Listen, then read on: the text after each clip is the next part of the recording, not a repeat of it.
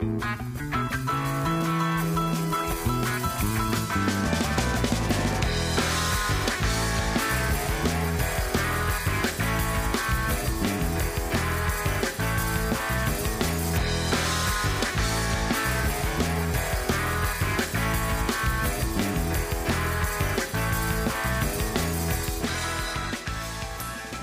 evening, everyone, and welcome to the December 30th, 2016 edition of Colorado Inside Out. I'm your host, Dominic Dezzutti. Thank you very much for joining us. As is our tradition, we're spending the holiday looking forward to 2017 and the issues we will likely be discussing around this very table throughout the year. To get things rolling, let's ask our panel, what's your one word or phrase that you think will best describe 2017? Patty Cahoon from Westward, start us off. It's pretty simple this time. Uneasy. Because people are feeling very discombobulated. No one knows what's going to happen next. No one is feeling particularly good about whatever it is that's going to happen next. But the second part is, it is also not going to be easy. We're uneasy, but whatever's ahead is going to be tough, I think. David Kopel from the Independence Institute and DU Law School, your one word or phrase for 2017. Whatever's ahead, there is a sure guide for what to do, and that is Constitution. We've had too many years of imperial presidents unilaterally purporting to make the law, and now I'm glad that my friends on the left are starting to see that might actually be a problem. We need to rein in the presidency and the entire federal government so that they do the things properly they should under the Constitution and don't intrude into areas for which they don't have any legitimate power. Be interesting if various articles of the Constitution also become headlines in 2017. Eric Sondermann, political analyst, your one word or phrase. I was attracted to Patty's sort of secondary word of discombobulated. That's a good word. I'm going with bipolar, in the sense of this country continues to drift to its poles, to polarized, the animosity continues to grow ever more intense, and in the sense that we hope there's some serious ups for this country and the world during the coming year. But I think you have to be prepared for some serious downs as well. Penfield Tate, attorney at QTech Rock, also a longtime state lawmaker. Wrap it up for us. I take my inspiration from Shakespeare's Macbeth. By the pricking of my thumb, something wicked this way comes. Ooh, well done. We haven't had Shakespeare on the show for quite a while. There Thank you you, go. Ben. Well done. 2017 will be the first year the Donald J. Trump presidency, and the nominations to his cabinet have been rife with controversy, as has his ties to Russia. However, the stock market has responded well to his election, and some are hopeful for what a business-oriented mindset may do for job creation in the United States. Patty, we have talked about Donald Trump for a long time throughout 2016. We will certainly be talking about him a lot in 2017. What do you think might be some of the headlines we attribute to him next year? Well, it's fascinating with two of the other big terms that came up in 2016. Rigged. I mean, this entire year was rigor happy. Like, Colorado's election was rigged. The national election was rigged. Now the Russians are rigging everything. And the other one was fake news, where no one now knows if you hear that someone's rigging something, you don't know if it's true or if it's false, if it's made up, if it's not. We're going to see a lot of headlines where everyone is going to say, what? Do you believe it? Do you not believe it? First of all, the incredible, unbelievable involvement of Russia, which apparently is all too true. And that is going to, I think, lead the headlines, should lead the headlines for weeks to come as we try to figure out exactly how bad that is, how we can shore up our defenses, how we can shore up our electronics.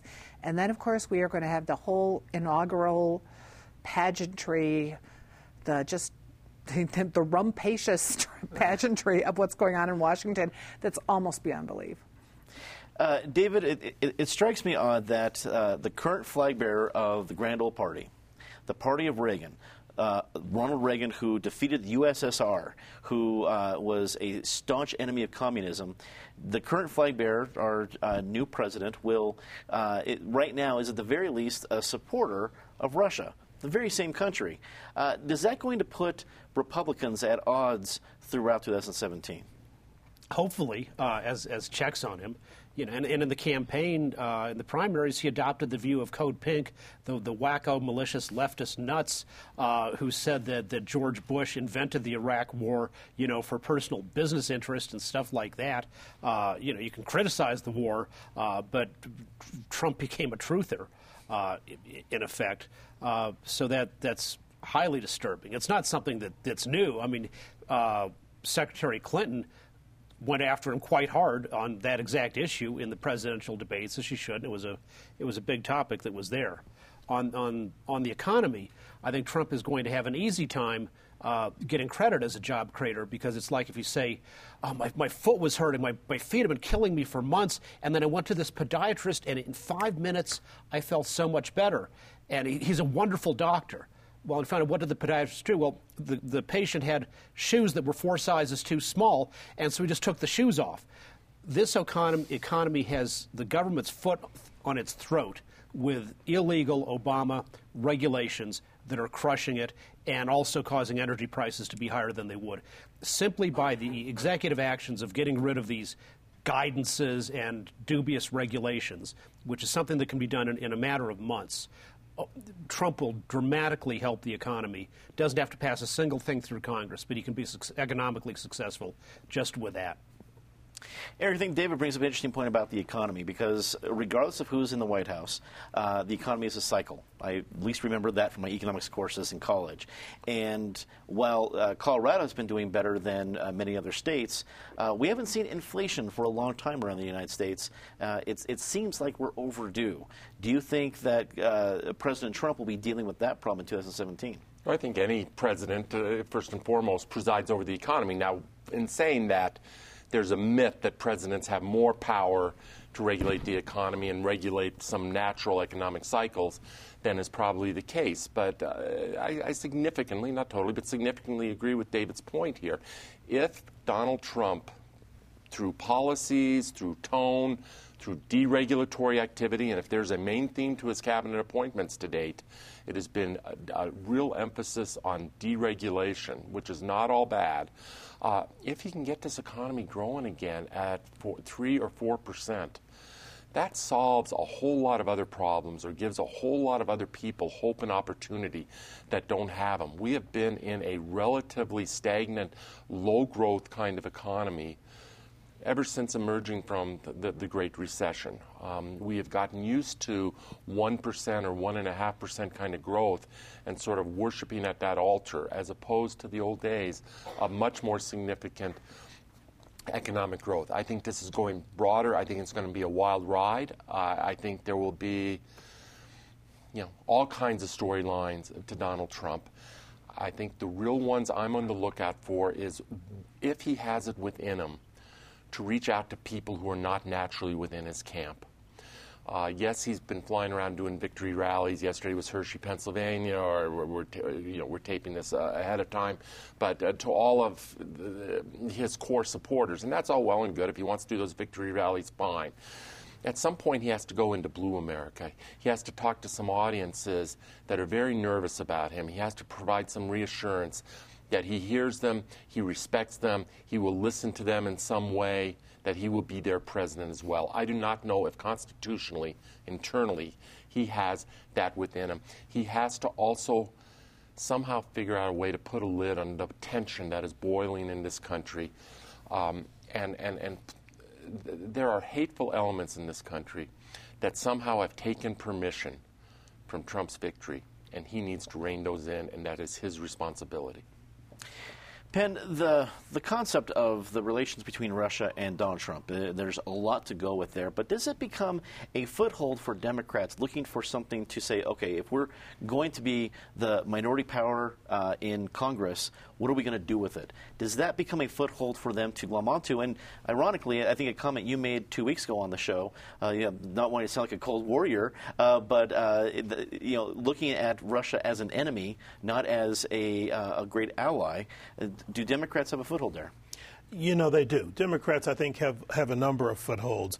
When you look at this presidency, it's kind of ironic. Eric talked about his victory laps to Red America, basically. But the other thing he's doing is he's going to these places that are sort of hotbeds of discontent, blue-collar communities.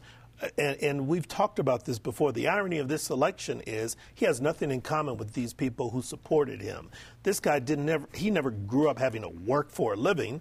He came from wealth. And when you look at his cabinet, I mean, you've got a cabinet now that, if reports are accurate, their total combined wealth of those who have been identified is about $9.7 billion. They have a greater combined wealth than 43 million households, almost a third of the households in America combined. Oh, yeah, they're going to make sure the economy does well because it's in their best interest. They are, in many respects, the economy that has fueled this country for decades. And so they have a vested interest in the economy doing well. The issue is going to be whether this president honors his word and makes sure that prosperity is shared by working class families. He's never done it before, not in his private business dealings or in any other effort that he's undertaken. So whether he'll have the conviction of character to do it based on how he campaigned and ran is a whole nother question. The 2018 governor's race will begin in earnest in 2017. Some names being lobbied about right now include George Brockler and Walker Stapleton on the Republican side, and Democrats Kerry Kennedy and Ken Salazar. David, since Ken Salazar's not going to be headed to D.C. anytime soon, we thought that if the election went differently, he would be busier with different duties in 2017. Do you think he is the presumptive front-runner at this point of the game? He is the presumptive front-runner, but that doesn't mean he's necessarily got the advantage in the long term. Back in the 94, I believe, Merrick may correct me on this, Dick Lamb had been a very successful state representative and then a 3-term governor, winning his 3rd term in an enormous landslide where even his opponent said, he's actually a good governor, and Lamb reciprocated the compliment that he would be a good governor. So Lamb was the king of Colorado politics. But then he leaves office, and he was kind of out of it for several years, and then he comes back and runs in the Democratic Senate primary. And thought everybody would know him and like him and he'd be famous, but, all these immigrants come into the state and other people have shorter memories, and so all of his successes of the 70s and 80s didn't do him much good politically in the 90s, and he ended up losing the primary to Ben Nighthorse Campbell, who was a U.S. representative, but only known in one part of the state before the thing began. So I don't think Ken Salazar certainly shouldn't be complacent if he, thinks that he can just have the nomination for the asking. Eric, let's take a look on the Republican side of things. You have George Brockler headed into presumably another death penalty case, one that he got a guilty plea out of the Aurora case, but then did not get the death penalty. Is that going to play into his potential gubernatorial plans later this year? I think it will. First of all, David is a master at trivia and always is coming up with stuff that we don't know about, so it's not often I get to correct him. I will do so here. It was 1992 as opposed to 94. Some internal satisfaction there. Facial on me.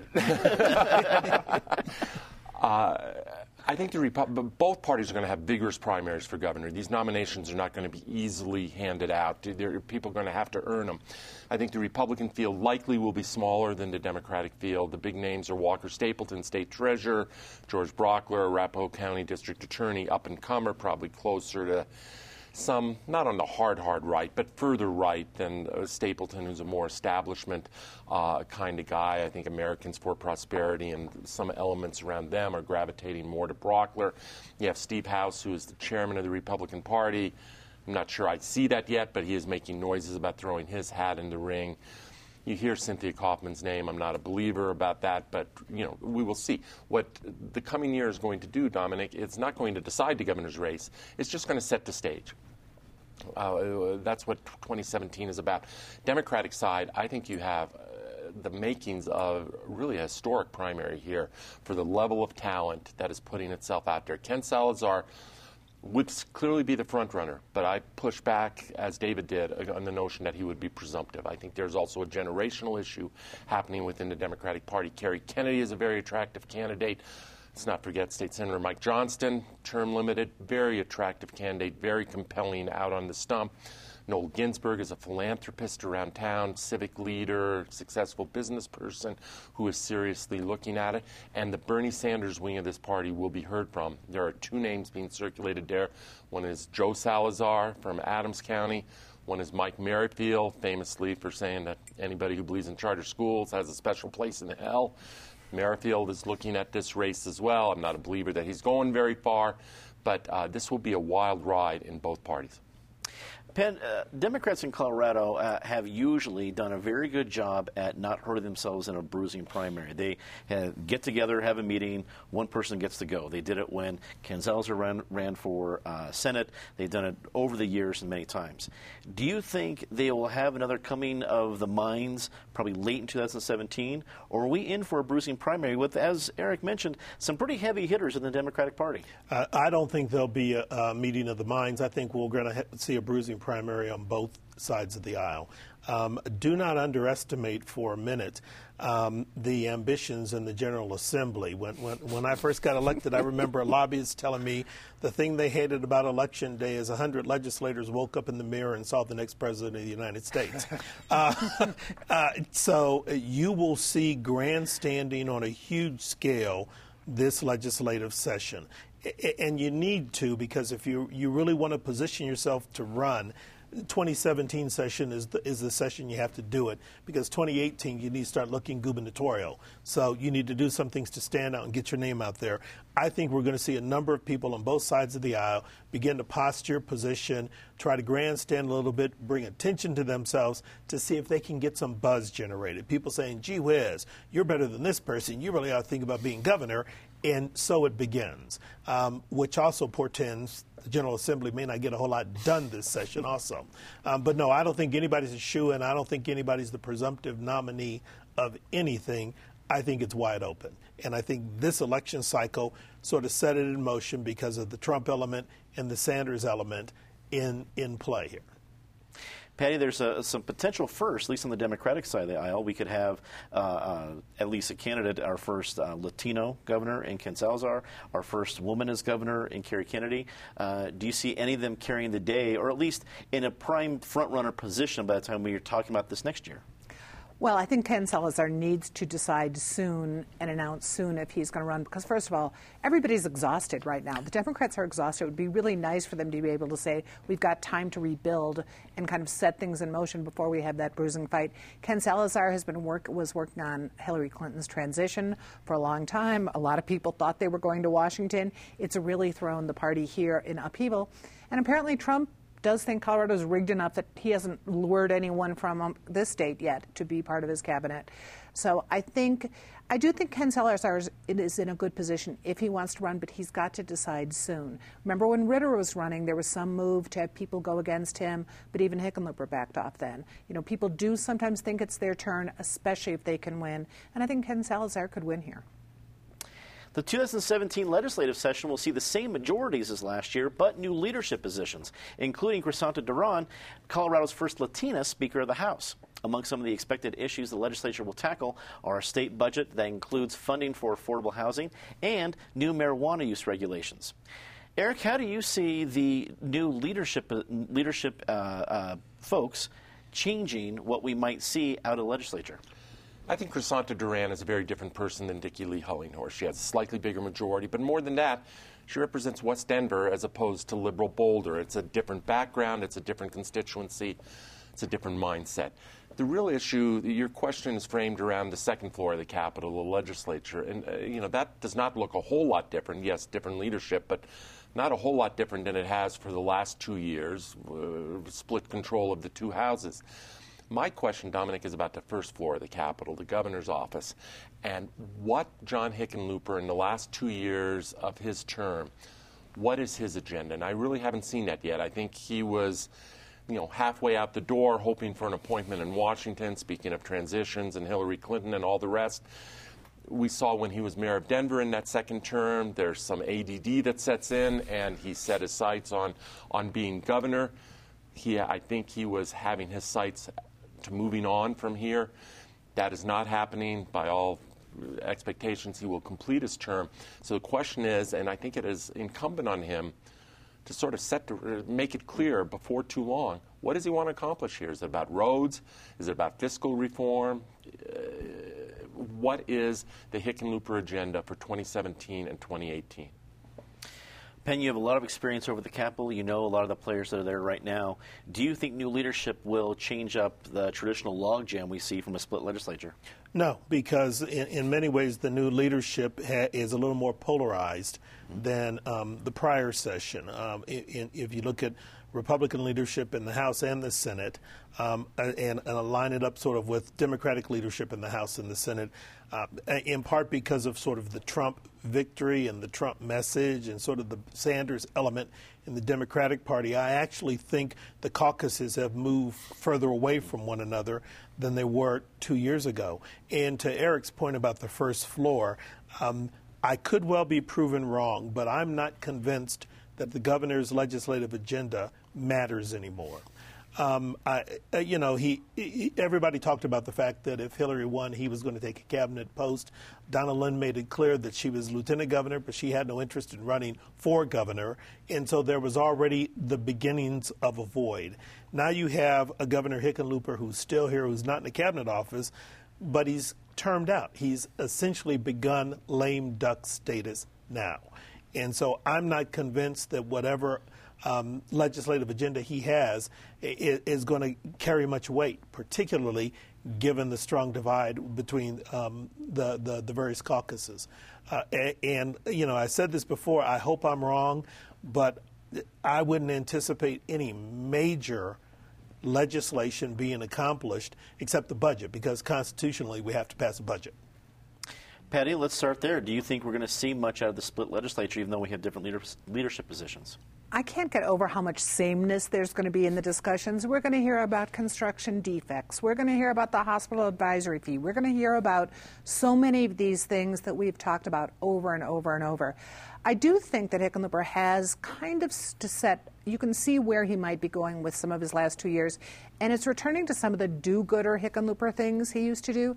The fact that he came out with the plan to use some of this pot tax to do affordable housing gets back to his Denver's Road Home, which has not been a raging success, but is certainly an issue that is critical across Colorado, that Colorado has to deal with it. And I wouldn't be surprised if we actually see a very socially involved agenda. That doesn't mean that any of it will get through the legislature. David, Rocky Mountain Gun Owners has support in some high positions in the Republican Party among the Senate. Do you think that's going to impact the session? I hope not. They're other than in making more money for Dudley Brown by direct mail, of which he's quite a genius. In terms of Hickenlooper's having an agenda, I think he's used up the agenda, and he's with a major accomplishment that he did unilaterally, which was bringing Colorado into the Obamacare huge expansion of Medicaid. He didn't get the approval of the legislature to do that. He did it as a one-man thing, and that's one of the most consequential decisions any governor has made in the last generation by themselves. That decides the budget. Medicaid, even before the Hickenlooper expansion, was like Pac-Man, going around and gobbling up a larger and larger share of the budget every year. So if you say programs for affordable housing or this or that, the reason you can't have them is because of this. For good or ill, he's been an incredibly influential governor. Well, we're not soothsayers enough to know what our disgrace of the year or say something nice about the year will be, so let's go with predictions. Let's first do a global or national prediction for 2017. Patty? I think that by the time Trump is in that White House, it is going to be gilded gold. David? The new president better be ready to deal with the crisis that's coming out of the failed state of Venezuela, the literally terminal stage of socialism now. Eric? Combining local and national, I think there's a chance that a Supreme Court appointment is going to come for Colorado. Out of the 20 names Trump has released, 3 of them are Coloradans: Tim Timkovich, Neil Gorsuch, Allison Ide. I think a couple of them could be attractive. I think Allison Ide in particular, given her age, gender. We'll see. He has other choices, and he's not bound to stick to that list of 20, but it could happen. Penn? I think the new president is going to struggle with getting the economy kick-started, and he spent too much time talking about it. And secondly, his initial crisis is going to be how he and his administration deal with Russia and all the problems they present. He's got too many people, including himself, with too many close business ties to Russia and other parts of the world that have been problematic for the U.S. Let's do a local prediction, something in 2017 that will happen that we'll know about locally. Patty. I think before the year is out, we are going to see a major brawl on the streets of downtown between drivers and bicyclists who cannot put up with each other for another second. I think it's going to be like West Side Story, the Sharks versus the Jets.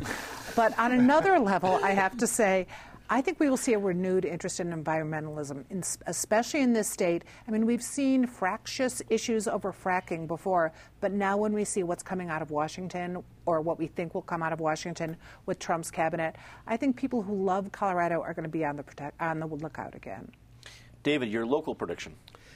As the hedge fund owners of the Denver Post continue to strangle that once great newspaper like a python, more and more people are going to be getting their news from a news group I call the group of the four Colorados: the Colorado Springs Gazette, the Colorado Independent, Complete Colorado, and the Colorado Statesman. Here, I could see that. That's a well-placed prediction. Eric. That one is good. The Broncos always own this town. But I think the Colorado Rockies are about to make things interesting around here over the next couple of years. And you can look at me in amazement, but the Rockies are making some good moves. They're going to be heard from. They acquired another pitcher recently. They still have to work on the bullpen, but they will hit the ball a lot, and they will play good defense. And mark my words, the Rockies are on the uptick, and maybe substantially so. I applaud your optimism, but it's a good example of why the predictions are made around this table are rarely taken seriously. Penn, wrap it up for us. And I applaud his optimism and hope he's right, but they haven't done anything right since they fired Don Baylor. Anyway, I agree with Patty on the environmental piece, and I'm heartened by the fact that more Coloradans, including policymakers, are paying attention to water issues on a statewide level. But the other local prediction I'll make is that eventually the city is going to be pushed to the edge, and rather than fall over, they're going to find a solution for the 16th Street Mall and make it vibrant and safe and attractive again. That is all the time we have tonight. Thanks for tuning in. We hope you enjoyed our look ahead to 2017. We're back with a regular lineup next week. We hope to see you then. Be sure to check out Colorado Inside Out on its podcast on iTunes and Google Play. And, of course, you can check out all the topics on our Facebook and Twitter feeds. For everyone here at Colorado Public Television, I'm Dominic Dezzutti. Thanks for watching. Good night.